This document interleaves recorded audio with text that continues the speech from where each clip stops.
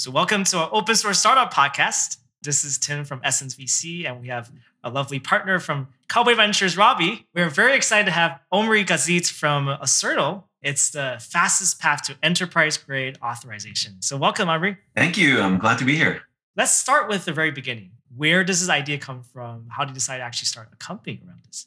So I guess it goes back to the time that my co-founder and I spent at Microsoft. This was like a long time ago, probably a good 15 years ago. And both of us were in kind of like the world of developers. So we were working on things like .NET and SQL Server and Transaction Server and all this stuff that helped developers build applications on our platform. And, the cloud was super, super new at the time. I think this was 2006, 2007. And it was pretty clear that kind of like developer platforms were going to move to the cloud even before we had these words. And we were working on, we had this thing called Active Directory at the time, which was basically, as my boss, Bob Muglia, used to say, it was like the linchpin workload for the Windows Server franchise. What does that mean? It means that basically all of these, kind of enterprise apps like the Oracles and the SAPs and, all that stuff that ran on Windows, like had to know who was logged in and what they could do. And, so that was Active Directory. And so, in that world, there was Active Directory, which had like 90% market share, and there was like LDAP on Linux systems, which had the rest. And so life was simple when you were an enterprise app. You basically talked to the directory and it told you who was logged in and what they could do, through basically this notion of groups. And when software started moving to the SaaS model and to the cloud, you had no operating system to ask who was logged in and what they could do. And so all of these apps like Salesforce and Workday and ServiceNow and all these apps that were getting built had to go reinvent login, and they had to go reinvent their permission systems. And so with Active Directory, like Bob basically said, hey, what's the Active Directory for the age of SaaS and cloud? And so we set out to build what eventually became Azure Active Directory.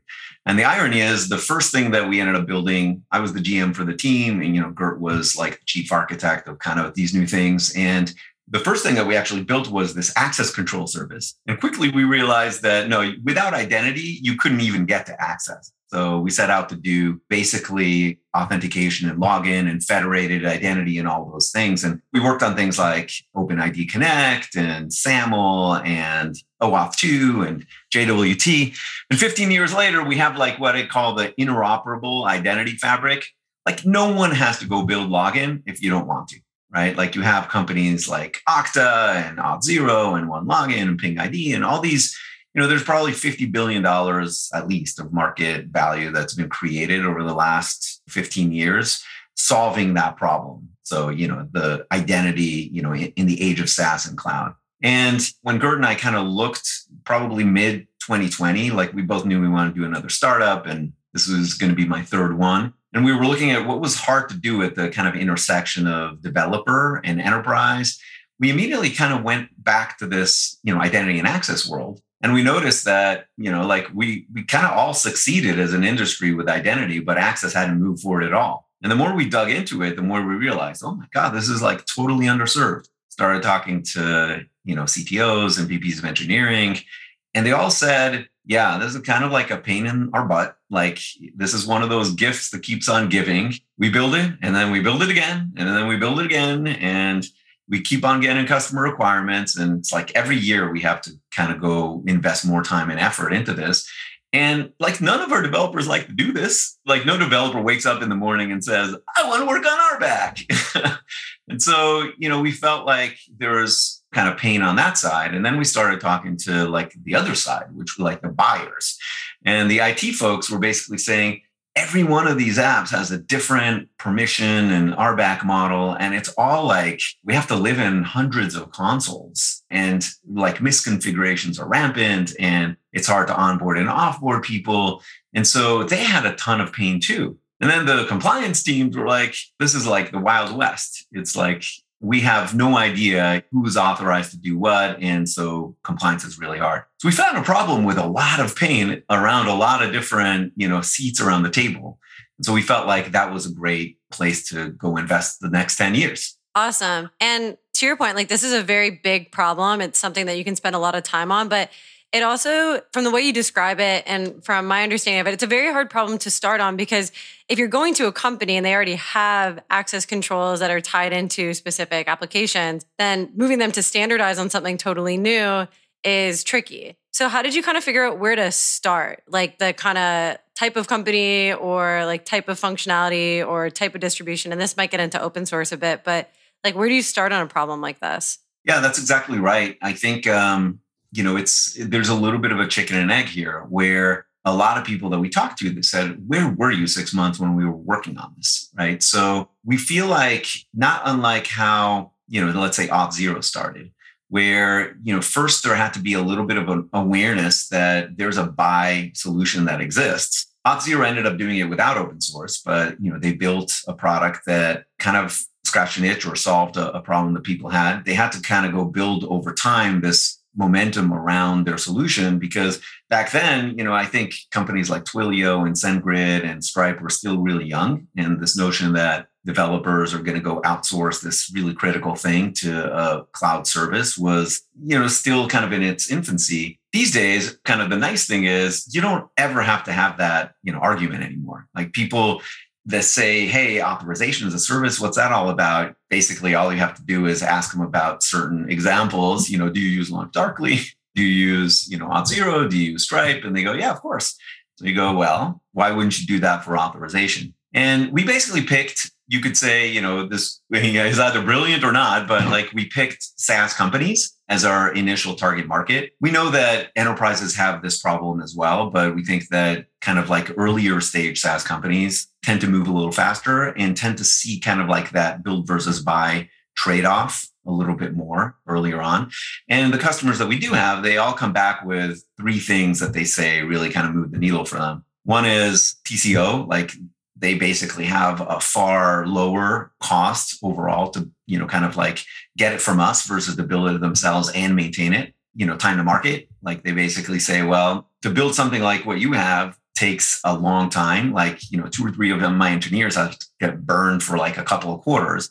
And this is time that I could be spending like their time on much more relevant things to my core customer, my core problem. And then the third thing is really security. A lot of folks basically are struggling to kind of build the right security model, and knowing that, kind of we live this every day, all day really helps them kind of feel like we're in good, trusted hands. And so all those things I think matter. And at the same time, you have to find people at the time that they feel like authorization is at the top of their list, the top of the problems to solve. And so outbound's a little hard, right? Because you have to catch people at the right time. Inbound, usually works better because people find you when it's time to find you, but you kind of have to go build awareness, and that's a long-term game. And so we feel like there's some combination of kind of meeting the right people, kind of having the right design partners early. And some of that is just getting connected to the right people. And some of this, frankly, luck. But over time, we think that as we build, and it's not like only us in this market, there are a few other people that are trying this too.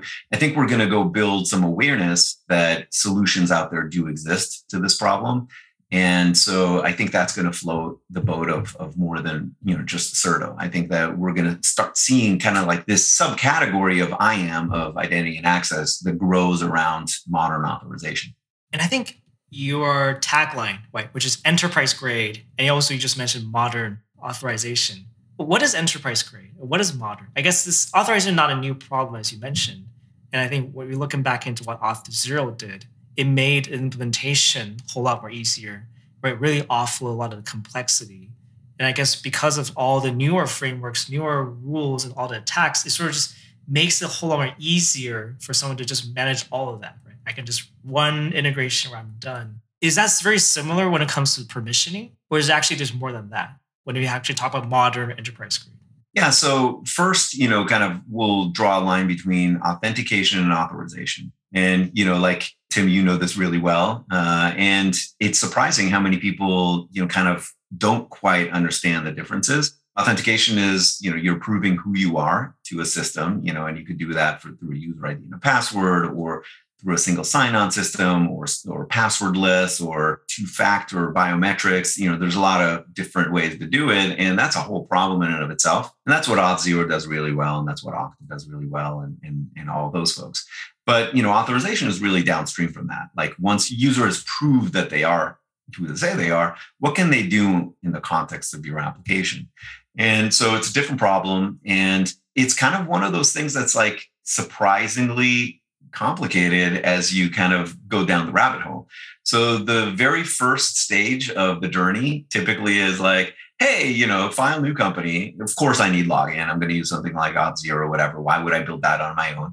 And, authorization, what's that? Oh, yeah, I have a bit in my user database, admin or not, like it's a true or false. And, if the user comes in and they happen to have that admin bit set, then they're an admin and everybody else is a user. Like, what's so hard about that? And as you start kind of like evolving your application and you have customers that require more and more things, especially like large, sophisticated enterprise customers, you get like basically you get slammed with a big Excel spreadsheet with all the enterprise types of requirements. And so they say, oh yeah, like, no, you need more roles and you need more permissions and you need more discrete permissions. And we need to be able to have fine-grained access on every noun that you have and every verb that, operates on every noun. And we need custom roles because your admin doesn't really mean anything to us. Like we have our own admin and we need to be able to map our groups from Active Directory or from Okta into your roles. And that has to be automated. And by the way, every authorization decision that your application makes has to be part of an audit trail that we can actually get a hold of to pour into our systems because we want to maintain our compliance to, all the standards that we have to comply with. And so this is just a massive amount of work, right? And so like misleadingly easy at the very beginning and very quickly you realize you're on a treadmill and you're constantly having to evolve this stuff. And, why be in the business of doing that, right? Awesome. So since this is the open source startup podcast, we love digging into the open source part of company strategies. And so would love to talk a bit about what Aserto strategy is. And it does seem like it's quite unique working with Open Policy Agent. And yeah, would just love to hear about like what your initial thinking was on it and what the strategy is today. Yeah. So a little bit of history. Kurt and I my co-founder and I both came from Microsoft. And one of the things that we were really frustrated about Microsoft, especially kind of between 2005 and 2010 or 11, when, we kind of left, I think Kurt left a year after I did, was that we just didn't get it. We didn't get like kind of the fact that this was like really a tidal wave. And it was a different way of building applications, a way that kind of like helped reduce risk as opposed to increase risk. So when I left Microsoft, I got pretty deep into the open source world and eventually found myself working on things like OpenStack and Cloud Foundry. I remember Tim was on the Cloud Foundry project as well, and kind of discovered not just open source, but also kind of multi-vendor open source ecosystems. And OpenStack, say what you will about its success now, it was kind of a really early example of a project or a set of projects that had a bunch of vendors kind of like participating together in it and really kind of building something new. Cloud Foundry was a different example. Kubernetes obviously, kind of is one that we all know that is here to stay. And we felt like that was a great model for building infrastructure. Basically, if you're building an engine, you want to build it with others. You want to have a steady hand that designs it and ensures that the quality stays high. But overall, that helps reduce your risk as a customer, because if you actually take advantage of that, build on top of it, you know that there's going to be a wider community that's going to be available. And you know that you're going to have multiple vendors that you can switch from. So that was always kind of an important part of any developer play that we thought we would want to do. And at the same time, so when we first started looking at the problem, we said, okay, so do we need to build another engine? Do we need to invent another language? And it's like, the Microsoft heritage always answered those questions with, yes, of course. What do you mean? But the open source heritage kind of takes a hard look at it and says, well, we have an open source engine called OPA. It wasn't graduated yet, but it seems to fit our purposes. And so we're going to, rather than invent our own, we're going to join that ecosystem. And there's a language, and the language it's honestly not easy to get into. It's a kind of a logic language. It's a data log derivative. we can actually make that work as well. And so rather than invent all those things, we're going to actually try to solve the hard problem, which is how do you build API and application authorization on top of those assets? And, there's some really hard problems around getting a bunch of data to that engine. There are some real distributed systems problems. And so we knew that we wanted to use that open source asset. And when we thought about our own open source strategy, we felt like the right thing to do was what we call open edge. So basically, everybody knows what open core is. You basically have kind of a core asset that's open source, and then you kind of build a commercial product around it, and maybe you offer that in a hosted version. For things that are kind of distributed systems, what we mean by open edge is everything that runs kind of at the edge, close to your application is open source. So our edge authorizer, wants to be open source. And then our control plane is going to be proprietary, and we're going to operate that. We'll have customers that will want to operate their own control plane, and that's fine. But that we think is a good, that's basically strikes the pragmatic balance.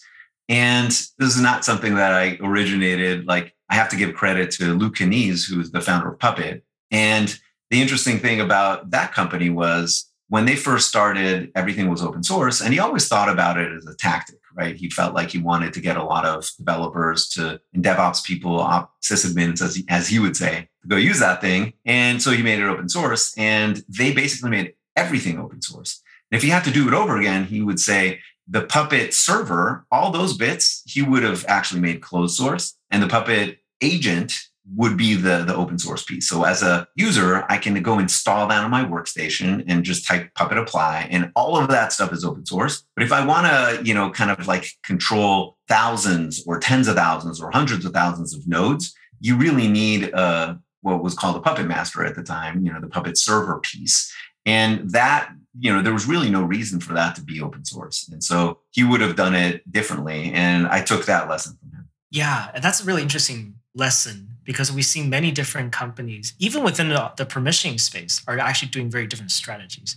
And there's always different trade-offs. Obviously, there's a lot more complexity when you actually open source everything eventually. But there's probably some appeal to do it as well. So maybe talk more, because I think what you actually open source was quite unique. This open source, open policy registry, right? The toolings around actually packaging policies. And when you look at the documentation of Aserto, it seems to suggest you really have Aserto policy and different CLI and tools. And so what is the sort of thinking process behind trying to create independent sort of almost like project or ecosystems here? Do you feel like policy itself is like a reusable, independent community that's not always just tied to Aserto, or what's the process of it there? Yeah. I think there I would, tip my hat to the CoreOS folks. And they had kind of a cool philosophy, I thought. They basically kind of borrowed what they thought of as the Unix, or Linux philosophy, which was a bunch of tools that kind of have independent value, but you collect them together, to do something kind of important and cool and unique. And, so they have etcd and, they had a few other components that they'd built and had kind of independent value. And so we think that the policy CLI, for example, that we created is a really important ecosystem tool. And we built it in a totally clean room, open source way. It's got its own GitHub org. It's completely, open source. And people use it not just for scenarios that have to do with Aserto, which is really all about API and application authorization.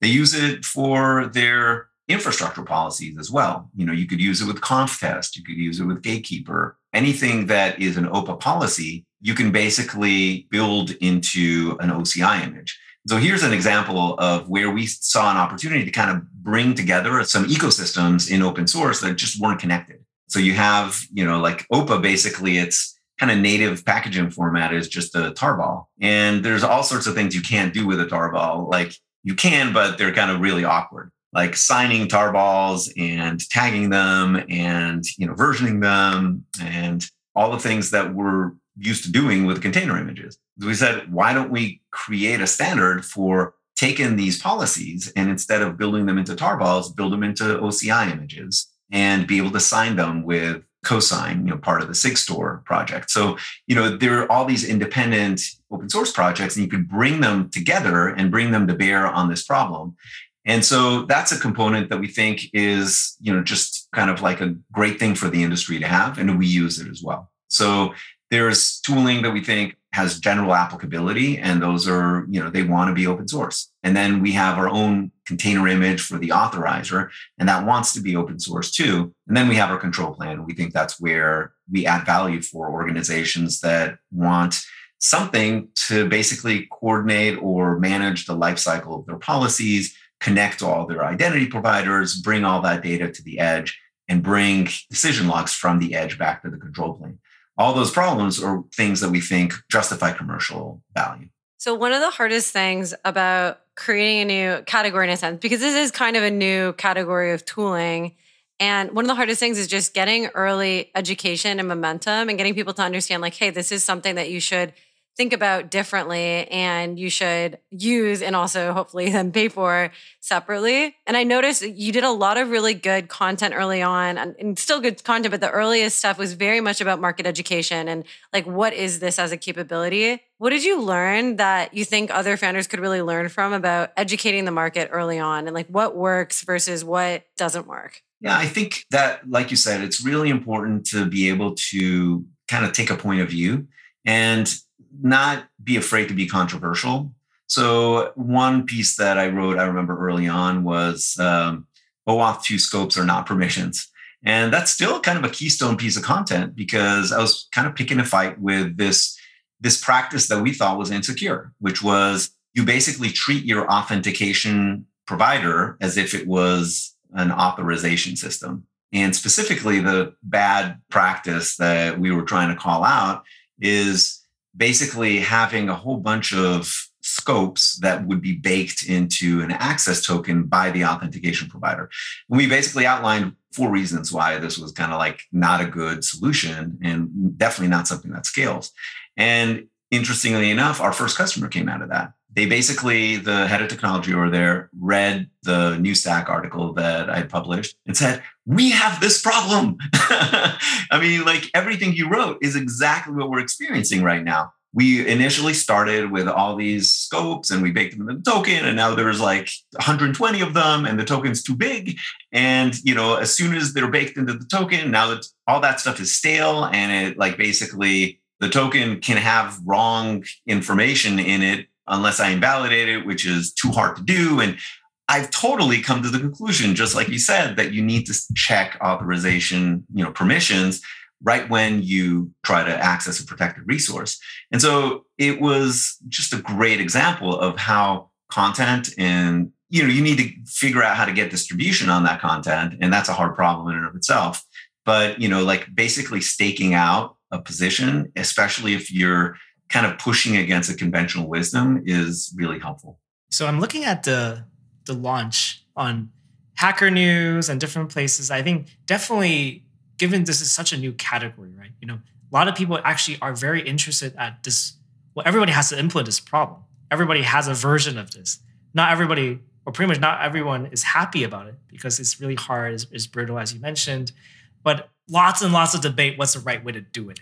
I don't think there's anybody has fully convergent on one path. And you look at all the spaces of people building in this space, plus people that are engaging in your comments, they're all proposing different ways to do it, different syntaxes. And I think there's a level of trying to even figure out how to navigate, not just is this a problem, but how to solve that problem is going to be actually a very interesting problem.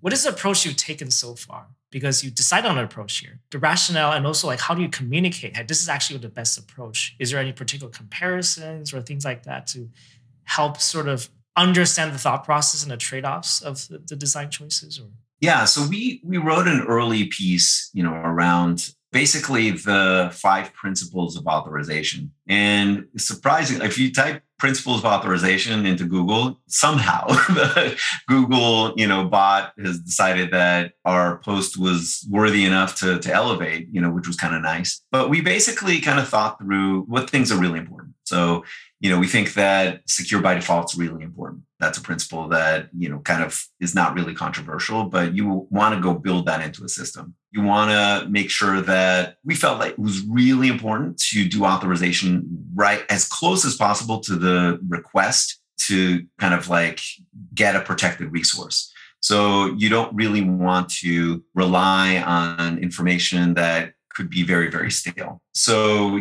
that's one of the architectural choices that we made, was to go with a system where the authorizer is deployed right next to your application. And you have a control plane that mediates, between all the external data that you want and, this authorization system. We thought that policy as code is a really important concept. And so we wanted to, build that into our system. And that's the place where our thinking has evolved, honestly.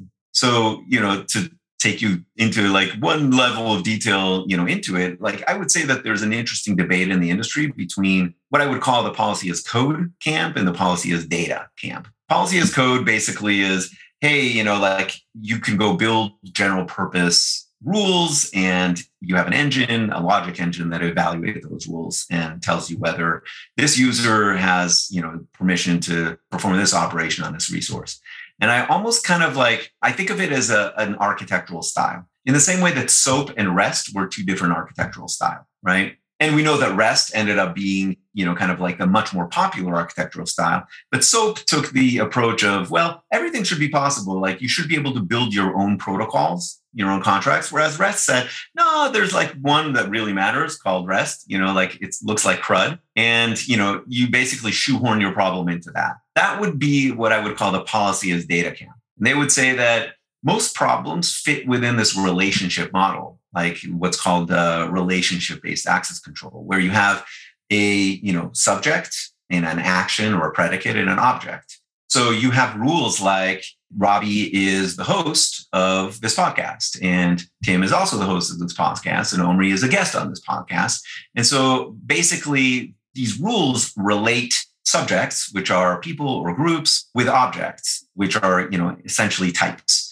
And you can basically build a graph that way. And back in the old days of the internet, we used to call this RDF, and we used to have these triple stores. So these are not like new ideas, but they've been revived by this paper that Google published called Zanzibar, which is the paper that they wrote on how they built the permissioning system for Google Docs. Really interesting paper. And so we actually think that, we're pragmatists. Like we don't engage in religious debates. It's not like policy as code is the best or policy as data is the best. It actually turns out that if you combine these ideas together, you actually have a much more interesting and flexible system.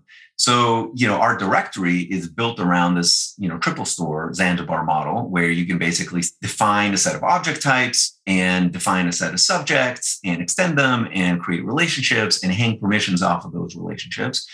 But you can actually go build attribute-based access control rules in your OPA policies. And so bringing these concepts together, we think, is the most flexible type of system you can build. And that's why we kind of orient towards companies that want to get to enterprise grade, right? So, if you want the simplest possible system, you basically, you could go with something else, but you'll run out of room really quickly. And we try to position ourselves as, simple RBAC in under a day, but this will take you all the way to the most sophisticated enterprise requirements. And that, we think, is the value proposition that people really want. They want a system that will grow with them, where they can start simple, but they can basically express everything that they could possibly want to express over time. Yeah, I really like how you talked about we're not for everybody in a sense, and no good product, especially at this stage, should be for everybody, because you kind of need to figure out who's going to be really passionate about our approach. What are kind of the trade-offs then for if our approach is one that it's going to scale with you and it's highly flexible, then how do folks get trained on it and how to figure out how to operate where you have moving pieces, people need different permissions and they have to learn how to use our system in order to operate effectively? Was that a big part of learning as far as just onboarding folks onto Aserto's approach? Or did you look for folks who are already familiar with Zanzibar, already kind of bought into it, so you kind of had a self-selecting group that you were selling to? Yeah. So we, honestly, the first few customers were less obsessed with technology. They knew about OPA and they felt like being built, on top of the OPA ecosystem was a plus because, again, it was risk mitigation for them. But ultimately, they had a problem to solve. And their problem, they could express it in their own domain-specific terms. And if we came in and said, well, this is how we would build that. And in fact, we built our own, authorization system for Aserto using Aserto. And so you are a multi-tenant system and we're a multi-tenant system. And this is how we modeled tenants and the relationship between users and tenants. And they said, we recognize that, like, that's what we want to do. So we said, great, like we have a pattern now and we can actually teach other people how to do this pattern. So, I would say that most of the folks that we've been working with tend to be pragmatists and tend to have a problem and love working with people who will kind of spend a little bit of time with them, kind of making sure that they're successful with it. And at the same time, that obviously that doesn't scale, right? So you can do that at the very beginning, but you kind of have to go extract these patterns out. And you have to create, either de facto or maybe even de jure standards around them. Like, I don't think that you would have companies like Okta or Auth0 today if we didn't have OAuth 2. Like, that was just such an unlock because you now had a protocol that a bunch of different people started implementing. And maybe Salesforce didn't implement it until, like 10 years in or whatever, but new applications started building that way. And I think that we're going to have the same thing in the world of authorization. I think that reback will be an important piece of this. And I think, if you look at the ABAC world, the attribute-based access control world, I think the OPA engine will be a big part of that.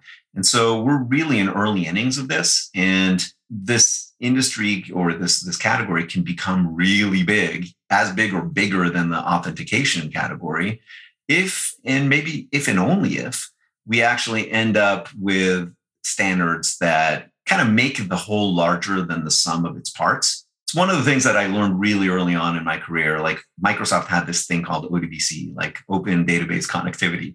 And, this now dates me, like this goes back 20, 25 years. But Microsoft basically took a problem that was an N times M problem. How do these data applications like Excel and Access and Power Builder and all these things that were made by Microsoft and others, how do you connect them to data sources? And every one of these apps had to go build 10 connectors.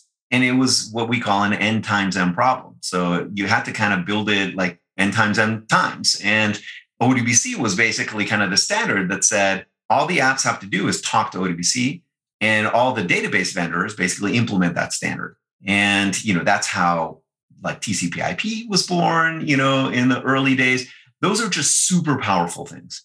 And that's really what we want to do, I think, not just as Aserto, but also as an industry.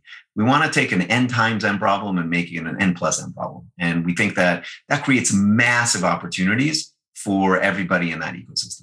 So I think this is fully fascinating space because it's very new in a way. People hasn't really fully grasped when you're just starting a new application or a new company at the beginning, that permissioning will be such a crazy complexity that I think what people all now know this year is authentication is really hard to implement right? Because it's user facing, things can, if it go wrong, can be really devastating. And all the detail is actually hard to implement. Yet developers can just quickly whip together a single database table that just checks if it's actually there or not, a Boolean, and you're kind of hack a way through. So I'm assuming the biggest enemy of this space is tend to be like, you just want to build your own. Exactly. Right? Engineers just do their own thing quickly. I can get by, and only until certain points. Right? Yeah. I just wondering, how do you found the right way, maybe the type of customers, or even the right message to tell them, like, okay, you can always do something quick, but this is what you're really going to be going out into, and really able to grasp the complexity and feel the problem for them to know, okay, this is actually something we should really look at Aserto earlier. Right? It's a fascinating question. I wrote a piece recently called Design Access Control Right In From the Start or Spend Years Regretting It Later or something like that, right? So you kind of have to take a position on this. But the truth of the matter is, when we first started doing our discovery for this, we talked to CTOs who were like, yeah, I'm seed stage right now. I don't really see that, like, I need this. This seems like an easy problem. And we just kind of didn't really have those conversations, didn't pursue them, realized that they weren't our market. And, the people who really were worth talking to were the people who said, yeah, I'm on my second iteration of this, and I can see that I'm already going to be on my third. And so those people were more incented to think of this as a hard problem. And sometimes it's just like, you got to talk to them in their language. So more recently, we've been kind of digging into application security and the OWASP model. And it turns out that broken access control is the number one source of application security issues. And so like the Z attack proxy, ZAP is the tool from the OWASP Foundation. It tries to find these broken access control issues. And so trying to find different audiences that care about this problem, I think is really important. Like, so talking to Edith from Launch Darkly, she used to say, hey, very beginning, I had two problems. I had to convince people that they wanted feature flags. And I also wanted to convince them, I needed to convince them that they didn't want to build it on their own. And most people said, hey, how hard could this be? It's a feature flag. And I had to kind of convince them that there's actually more complexity than they thought. And why would they spend their time and effort on that when there's a commercial solution? She said, I actually had to invent the term feature flags. There was all sorts of different terms at the time, gates and all sorts of other things. And, we had to go write a lot of content and do a lot of education. And so I think there's no shortcuts here, right? Like, I think you have to realize that you're in it for the long haul, and you have to also be lucky enough to be at an inflection point. I think SOC 2 is a good example of something that 5 years ago, like you said, oh, that's like for big companies that are in regulated industries.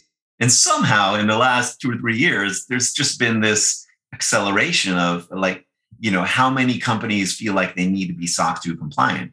And it's like this standard, all of a sudden this magic word SOC 2 or ISO 27001 or all these things that used to be relevant to only like, kind of larger players are now relevant to a much wider swath of people. So it's a very interesting evolution. And there's no doubt in my mind that we'll get there with authorization.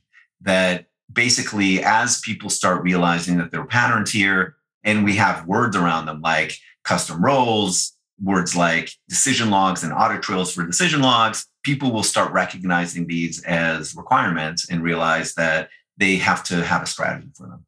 Awesome. We are actually very proud backers of a SOC 2 company called Drata. So we very much appreciate the wave that's been pushing everybody towards becoming compliant earlier and earlier. I wanted to ask about timing for launch, because it's always a hard question around knowing when the product or when you have enough early kind of tested beta users to then launch. Like, what were kind of the key things in your mind you wanted to have in order before you did your launch? And what were all the things that were included in that? Yeah, so we kind of thought about it as progressive disclosure.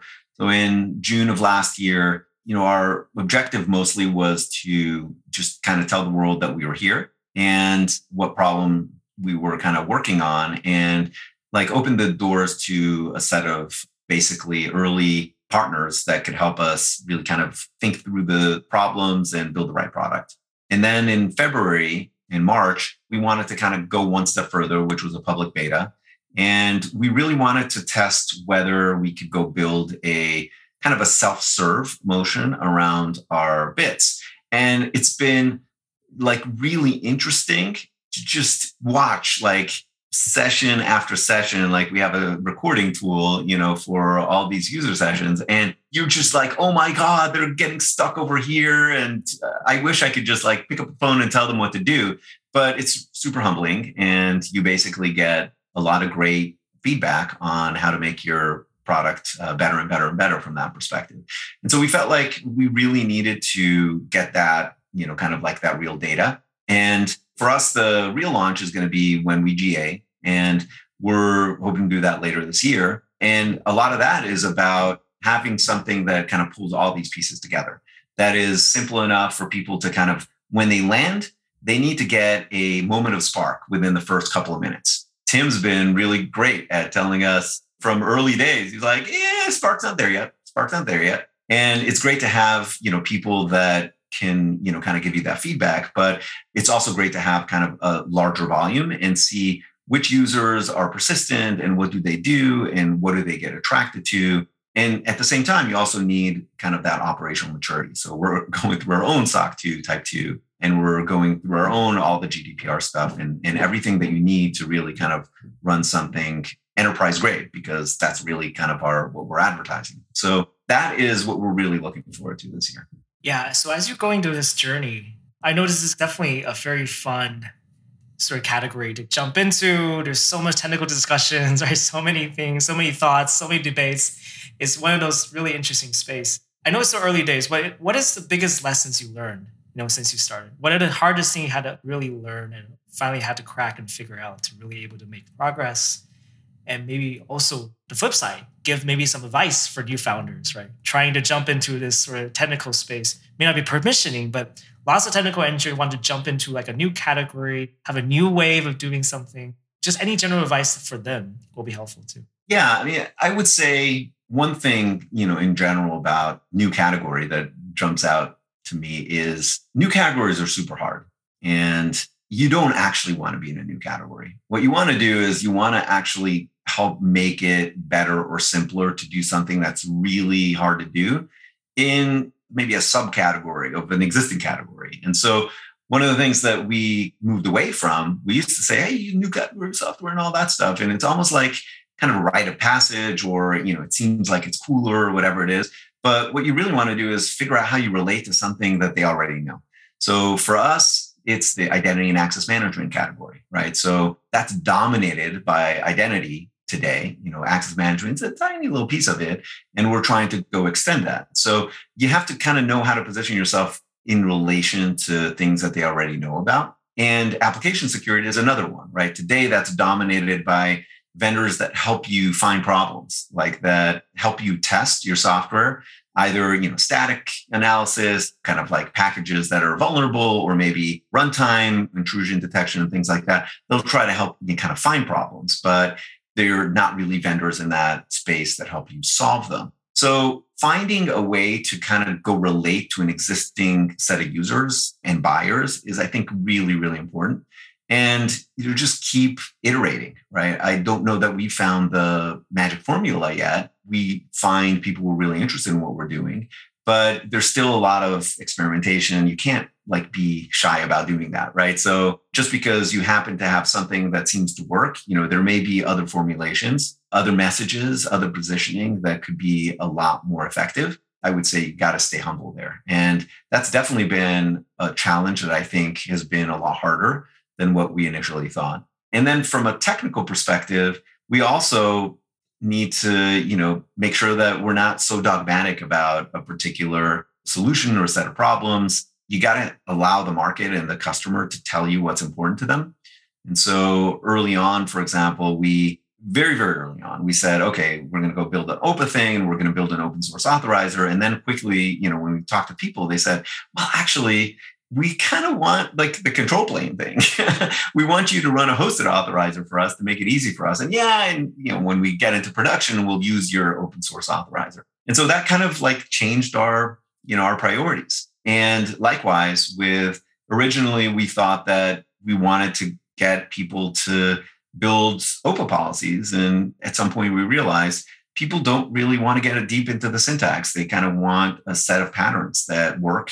And most of the policies that our customers use are in some ways derived from our Hello World policies, our various patterns that we've created. So, knowing that meant that we need to not expose all of that deep complexity to them. We really need to be able to have them be able to kind of get to it, if they need to, but if they don't really care about it, not have to learn about it and worry about it so early on in the process. So plenty of learnings, both on the business go-to-market side as well as the technical side. I love it. That's an awesome place to end. Thank you so much for doing this with us. It was great. Thanks so much. Glad to be here.